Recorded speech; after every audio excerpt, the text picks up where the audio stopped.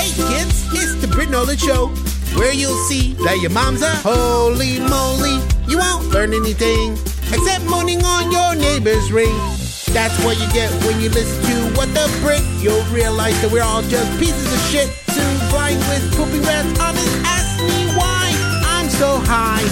Drop the pants and show off your big giant ballroom. Use it the place where we can all play together forever and ever.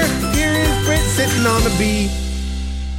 Hi again. A year ago, I wrote my I Quit segment, and I read it to y'all. Well, here's an update. I do not miss the cubicle life one bit. I do miss some of the coworkers, I miss having a cool title, and of course the money. But screw living a scheduled life on someone else's timeline, stuck indoors, salivating at an image of a palm tree on a postcard. For my working years doing accounting, many holidays were missed. Overtime was non-existent because I had a salary, and weekends weren't even guaranteed. I've managed to spend a lot less money because I actually cook my own food. I'm not just ordering Uber Eats every time my tummy has a grumble. I also manage my own schedule and can guiltlessly enjoy brunch these days. Speaking of the people that hate the office environment, meet Aaron Swartz. He is one of the most fascinating individuals that I never knew about until after he died. I came across this documentary called The Internet's Own Boy, which randomly autoplayed on YouTube last December. Aaron was a programmer responsible for the framework behind Reddit, and a bunch of other cool shit like Markdown, but unless you're super techie, you probably haven't heard of his other stuff. He was also known for being an activist that believed in the freedom of information.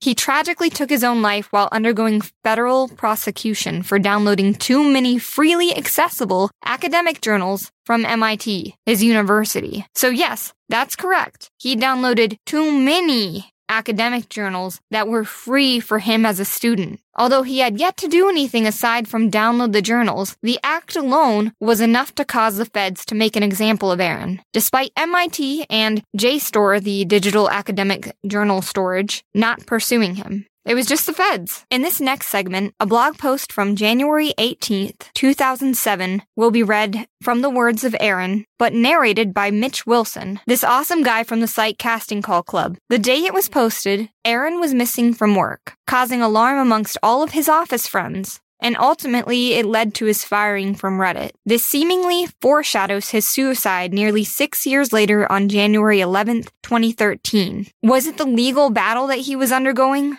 Or was the suicide just inevitable? One won't know, but I hope you enjoy the read from this complex mind. Take it away, Mitch!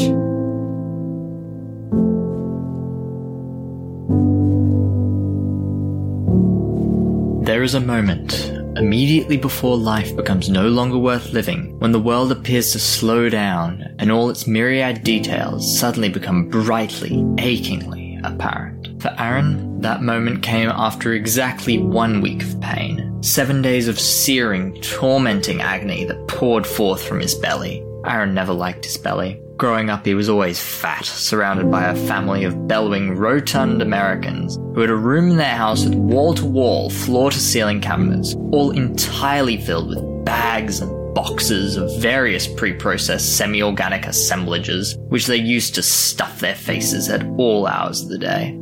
Aaron had body image issues. He'd avoid mirrors because he couldn't bear to look at himself, his large, bulbous cheeks obscuring his fine features. He avoided photos, covering his face or ducking out of the way when the click of the camera came, for the same reason. He didn't want to be confronted with the physical evidence of his disgusting nature, thought he could not go on living if he had to face the truth. It wasn't until he got away from his family that he discovered his weight was not an immutable characteristic, like the fingerprints he often mused about burning off, like the dental records which had caused him so much adolescent anguish, like the DNA he'd heard so much about in school. He would take off his shirt and stare at his stomach in the full-length mirror. It was there, of course, hideous as ever, but also appreciably smaller. Its size, he realized, could change. So Aaron starved himself, cut down from 3 meals a day to simply 2 and then to only 1. And even that became superfluous most days. Aaron simply wasn't hungry.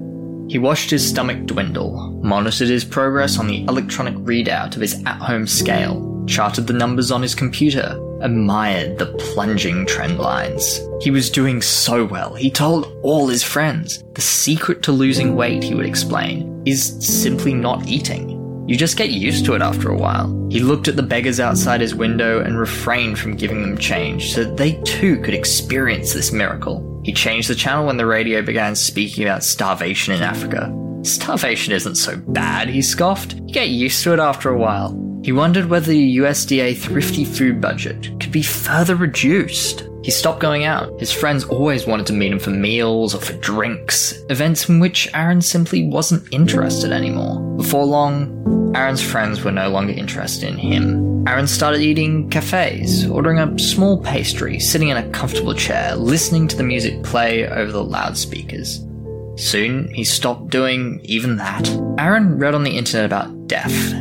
There was a theory, increasingly well supported, that eating is what killed you. They found that rats on extremely restricted diets, rats who ate very few calories, lived impressively long. They saw the same results with other animals, up to and including chimpanzees. They suspected but could not prove the same was true of humans. Every little bite of food was another step towards death. Aaron started eating again. His appetite grew as slowly as it had declined, but within months he was back to eating 3 meals a day. Food suddenly gave him pleasure again. He savoured the taste on his tongue. One night, he and his friends decided to try a new restaurant, but when the food came, Aaron couldn't eat it. He thought it smelled funny. He let it sit there, his plate lying on the table, his food seething, untouched. The next night, Aaron couldn't sleep. He'd wake up feeling searing pains in his stomach, as if the food winding its way through his gut had spikes and was tearing out the walls of his intestine. He suffered like this for days, rolling on the floor in agony, unable to resist eating, but every bite he ate causing him unimaginable pain. And still, he could not stop. 5 days in, it seemed like the worst had passed. The pains came less frequently. The pains were less intense. He actually slept at night. The day Aaron killed himself, he was awoken by pains, worse than ever. He rolled back and forth in bed as the sun came up, the light streaming through the windows, eliminating the chance for any further sleep. At 9, he was startled by a phone call. The pain subsided, as if quieting down to better hear what the phone might say. It was his boss. He had not been to work all week. He'd been fired. Aaron tried to explain himself, but couldn't find the words. He hung up the phone instead.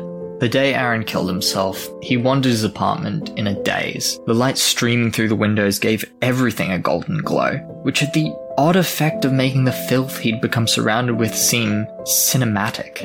Aaron wanted to go outside for one last meal, but he had trouble making the appropriate connections. Jacket, shoes, pants, wallet, each lay in a different spot upon the floor. Aaron knew they weren't together. He drew lines connecting them in his mind's eye, but it didn't seem to fix anything. His eyes just kept bouncing from one item to another. Finally, he summoned the intelligence to put them on. The world seemed funny afterwards. He noticed the way the key turned in the lock, like a hand rotating in front of his face, an interplay of light and shadow, objects and space. He noticed the packages sitting at his doorstep, begging him to open them, but their labels insisting they were addressed to someone else. He noticed the frail old ladies who refused to obey the don't walk signs and instead walked slowly, backs hunched, across a major intersection. He went to a new cafe across the street, the one place he hadn't been to yet. Light streamed in through the huge picture windows, making the whole place seem bright and airy. So much light, in fact, the outside seemed to glow, as if the cafe was suspended in the middle of a powerful white light. People held lowered, indistinct conversations. People on his left, people on his right, people behind him. But one conversation seemed to be coming from the ceiling. It might have been a trick of the acoustics. He looked up and saw 2 speakers staring back at him and listened closely. The cafe was not playing music. It was playing a recording of 2 people's lowered, indistinct conversation. The day Aaron killed himself, he had a sudden powerful craving for a key lime sugar cookie. It was odd the power the key lime sugar cookie had over him. Aaron did not particularly like limes of any sort. In fact, the idea of an actual, as it was with all fruits, thoroughly disgusted him. He hated how when he ordered sparkling water at fancy restaurants, they would place a lime wedge on top of his glass. How he had to confront the disgusting object every time he tried to take a sip. How touching the lime, even to remove it, it was so disgusting as to be simply out of the question. And yet, here it was, the cookie, with the lime flavor baked into the center and large transparent grains of sugar embedded in the top, begging for one last taste. The cookie was sold exclusively by a publicly traded chain of cafes that tried hard to seem international, giving itself a foreign-sounding title and printing the names of major world cities on every door, even though it had not expanded much beyond the eastern half of the United States. Aaron purchased the cookie. He knows the way he couldn't quite form the words to request it, simply presenting the cookie in front of the cashier and twitched his head, assuming, correctly, that in context the request would be understood. He noticed the way his hands moved haphazardly to remove the appropriate amount of money from his wallet. He noticed the way his change spilled out onto the counter as he tried to find the quarter with which to complete the transaction. He noticed the way he wobbled as he walked, as he took the now-purchased cookie outside. The day Aaron killed himself, he savored his one remaining cookie. The sweetness of the embedded sugar grains, the bizarre flavor of what must have been lime. He used his tongue to wipe the remaining crumbs from his teeth, tossed the now empty bag it had come in into the trash, and stepped out into the middle of the street. Wow, that was interesting. Kind of grim. One little interesting fact I would like to share with you is that Swartz's blog piece there just showed him eating a key lime sugar cookie as his last meal, the night before Aaron's departure from the world on January 10th, 2013. Aaron's actual last meal was a grilled cheese that he split with his girlfriend. I always find last meals very intriguing. My last meal would likely be a medium rare prime rib with a Cobb salad and a brownie a la mode. Since Stephen is out, Jacob, my gassy angel of a husband, will be helping me read another piece. This piece is about driving around for fun back in the olden days, which is not really possible nowadays unless you're competing in track racing or something like the Baja 1000. This piece is a tribute to the real days of being a part of the Fast and the Furious. Hi, this is Britt 2.0, otherwise known as Jacob, Generation 4.6 Cherry Popsicle, and my last meal would be a traditional spaghetti and cantaloupe with a gin and milk to drink. It was a fine morning in March of 1982. The warm weather and clear sky gave promise of an early spring. Buzz had arisen early that morning, impatiently eaten breakfast and gone to the garage. Opening the door, he saw the sunshine bounce off the gleaming hood of his 15-year-old MGB Roadster. After carefully checking the fluid levels, tire pressures, and ignition wires, Buzz slid behind the wheel and cranked the engine, which immediately fired to life. He thought happily the next few hours he would spend with the car, but his happiness was clouded. It was not as easy as it used to be. A dozen years ago, things had begun changing. First, there were a few modest safety and emissions improvements required on new cars. Gradually, these became more comprehensive. The governmental requirements reached an adequate level, but they didn't stop. They continued and became more and more stringent. Now there were very few of the older models left, through natural deterioration and other reasons. The Roadster was warmed up now, and Buzz left the garage, hoping that this early in the morning there would be no trouble. He kept an eye on the instruments as he made his way down into the valley. The valley roads were no longer used very much. The small farms were all owned by doctors, and the roads were somewhat narrow for the MSVs, or modern safety vehicles. The safety crusade had been well done at first. The few harebrained schemes were quickly ruled out, and a sense of rationality developed. But in the late 70s, with no major wars, cancer cured, and social welfare straightened out, the politicians needed a new cause, and once again they turned toward the automobile. The regulations concerning safety became tougher. Cars became larger, heavier, and less efficient. They consumed gasoline so voraciously that the U.S. had to become a major ally with the Arabian countries. The new cars were hard to stop or maneuver quickly, but they would save your life, usually, in a 50-mile-an-hour crash. With 200 million cars on the road, however, few people ever drove that fast anymore. Buzz zipped quickly to the valley floor, dodging the frequent potholes which had developed from neglect of the seldom-used roads. The engine sounded spot on, and the entire car had a tight, good feeling about it. He negotiated several quick S-curves and reached 6,000 RPM in third gear before backing off the next turn. He didn't worry about the police down here. No, not the cops. Despite the extent of the safety program, it was essentially a good idea, but unforeseen complications had arisen. People became accustomed to cars which went undamaged in 10-mile-per-hour collisions. They gave even less thought than before to the possibility of being injured in a crash. As a result, they tended to worry less about clearances and rights-of-way, so that the accident rate went up at a steady 8% every year. But the damages and injuries actually decreased, so the government was happy, the insurance industry was happy, and most of the car owners were happy. The owners of the non-MSV cars were kept busy dodging the less careful MSV drivers, and the result of this mismatch left very few of the older cars in existence. If they weren't crushed between two 6,000-pound sleds on the highway, they were quietly priced into the junkyard by the insurance peddlers. And worst of all, they became targets. Buzz was well into his act now, speeding through the twisting valley roads with all the skill he could muster, to the extent that he'd forgotten his earlier worries. Where the road was unbroken, he would power around the turns in well-controlled oversteer, and where the sections were potholed, he saw them as devious chicanes to be mastered. He left the ground briefly, going over one of the old wooden bridges, and later ascertained that the roadster would still hit 110 on the long stretch between the old Hanlon and Grove farms. He was just beginning to wind down when he saw it. There in his mirror, a late model MSV with hand-painted designs covering most of its body, one of the few modifications allowed on post-1980 cars. Buzz hoped it was a tourist or a wayward driver who got lost looking for a gas station, but now the MSV driver had spotted the roadster, and with the whoosh of a well-muffled, well-cleansed exhaust, he started the chase. It hadn't taken long for the less responsible element among drivers to discover that their new MSVs could inflict great damage on an older car and go unscathed themselves. As a result, some drivers would go looking for the older cars in secluded areas, bounce them off the road or into a bridge abutment, and then speed off undamaged, relieved of whatever frustrations caused this kind of behavior. Police seldom patrolled these out-of-the-way places, their attentions being required more urgently elsewhere, so it became a great sport for some drivers. Buzz wasn't too worried yet. This had happened a few times before, and unless the MSV driver was an exceptionally good one, the roadster could be called upon to elude the other driver without too much difficulty.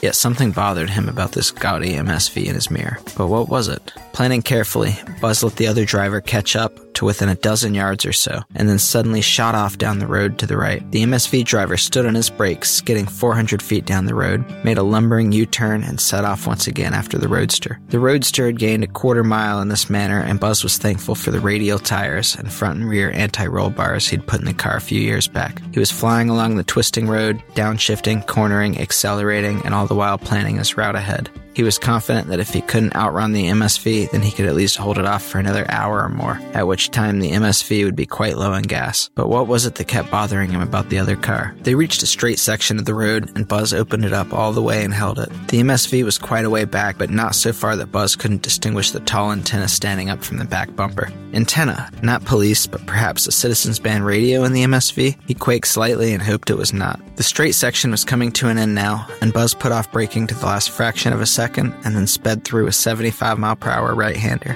gaining 10 more yards on the MSV. But less than a quarter mile ahead, another huge MSV was slowly pulling across the road into a stop. It was a CB set. The other driver had a cohort in the chase. Now Buzz was in trouble. He stayed on the gas until within a few hundred feet, and then he banked hard and feinted passing to the left. The MSV crawled in that direction, and Buzz slipped by in the right, bouncing heavily over a stone in the shoulder. The two MSVs set off in hot pursuit, almost colliding in the process. Buzz turned right at the first crossroad and then made a quick left, hoping to be out of sight of his pursuers. And in fact, he traveled several minutes before spotting one of them on the main road parallel to his lane. At the same time, the other appeared in the mirror from around the last corner. By now, they were beginning to climb the hills on the far side of the valley, and Buzz pressed on for all he was worth, praying that the straining engine would stand up. He lost track of one MSV when the main road turned away, but could see the other one behind him on occasion. Climbing the old Monument Road, Buzz hoped to have some time to get over the top and down the old dirt road to the right, which would be too narrow for his pursuers. Climbing, straining, the water temperature rising, using the entire road, flailing the shift lever back and forth from third to fourth, not touching the brakes but scrubbing off the necessary speed in the corners, reaching the peak of the mountain where the lane to the old fire tower went off to the left.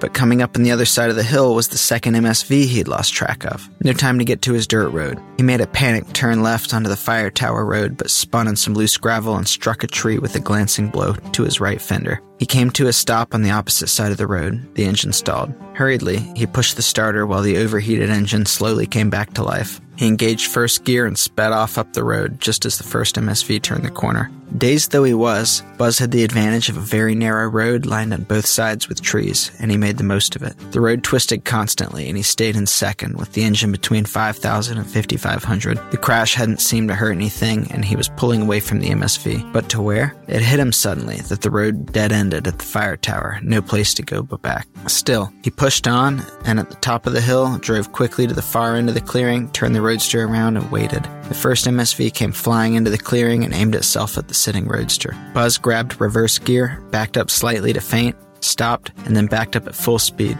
The MSV, expecting the roadster to change direction, veered the wrong way and slid to a stop up against a tree. Buzz was off again down the Fire Tower Road, and the undamaged MSV set off in pursuit. Buzz's predicament was unenviable. He was going full tilt down the twisting blacktop with a solid MSV coming up after him and an equally solid MSV coming down after him. On he went, however, braking hard before each turn and then accelerating back up to 45 in between. Coming down to a particularly tight turn, he saw the MSV coming around it from the other direction and stood on the brakes. The sudden extreme pressure in the brake lines was too much for the rear brake line, which had been twisted somewhat in his spin, and it broke, robbing Buzz of his brakes. In sheer desperation, he pulled the handbrake as tightly as it would go and rammed the gear lever into first, popping the clutch as he did so. The back end locked solid and broke away, spinning him off to the side of the road and miraculously into some bushes, which brought the car to a halt. As he was collecting his senses, Buzz saw the two MSVs, unable to stop in time, ram each other head-on at over 40 miles an hour. It was a long time before Buzz had the roadster rebuilt to its original pristine condition of before the chase. It was an even longer time before he went back into the valley for a drive. Now it was only in the very early hours of the day when most people were still sleeping off the effects of the good life. And when he saw in the papers that the government would soon be requiring cars to be capable of withstanding 75-mile-per-hour head-on collisions, he stopped driving the MGB Roadster altogether. A Nice Morning Drive by Richard S. Foster, originally printed in Road and Track magazine, November 1973.